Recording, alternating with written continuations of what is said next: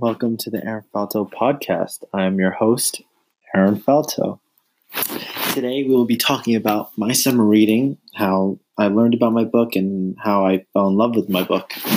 But first, we have an advertisement.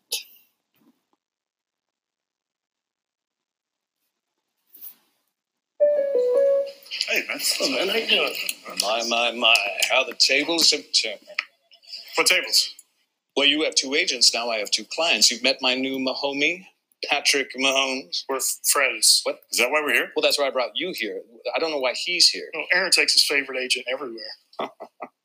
Well played, State Farm. Did we just have a breakthrough? No, don't think so. Okay, great. Good.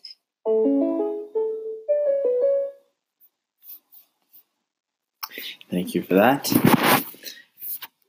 So, to carry on, how I learned about my book was I'm a huge football fan, and my best friend, Nick, his dad gifted him with a book.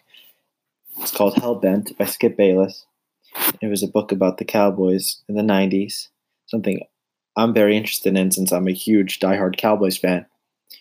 So my friend, being a Giants fan, gave me the book.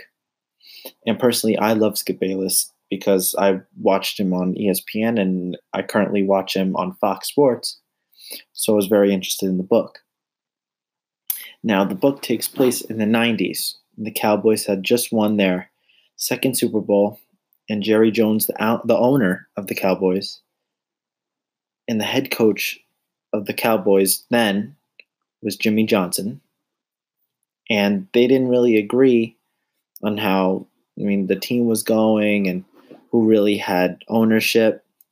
So Jerry Jones ended up firing Jimmy and hired this man, Barry Switzer. Now, the book shares rumors, details, secrets, stuff that the public didn't know. So I was very interested in finding out the true stories and the allegations and just a deeper look in what happened during that championship team in 1996.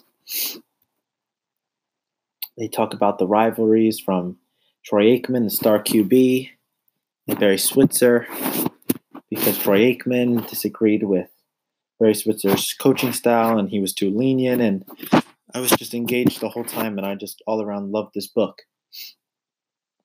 And one thing that I didn't really love too much was Skip in the book tried to take credit for a lot of the Cowboys' decisions, which I thought wasn't very true, but he wrote the book, so, But I really loved this book and just everything, how it was put together and learning new things about my favorite team. It was a great book, and I loved it. And the song that comes to my mind when I think of this book is, well, it has nothing to do with the book, but it's called Weed and Boys by Wiz Khalifa.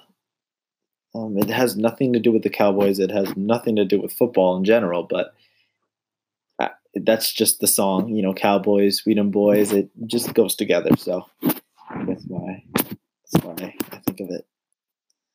But anyways, that is my podcast, and thank you for tuning into the Aaron Falto podcast. Hopefully I'll see you soon.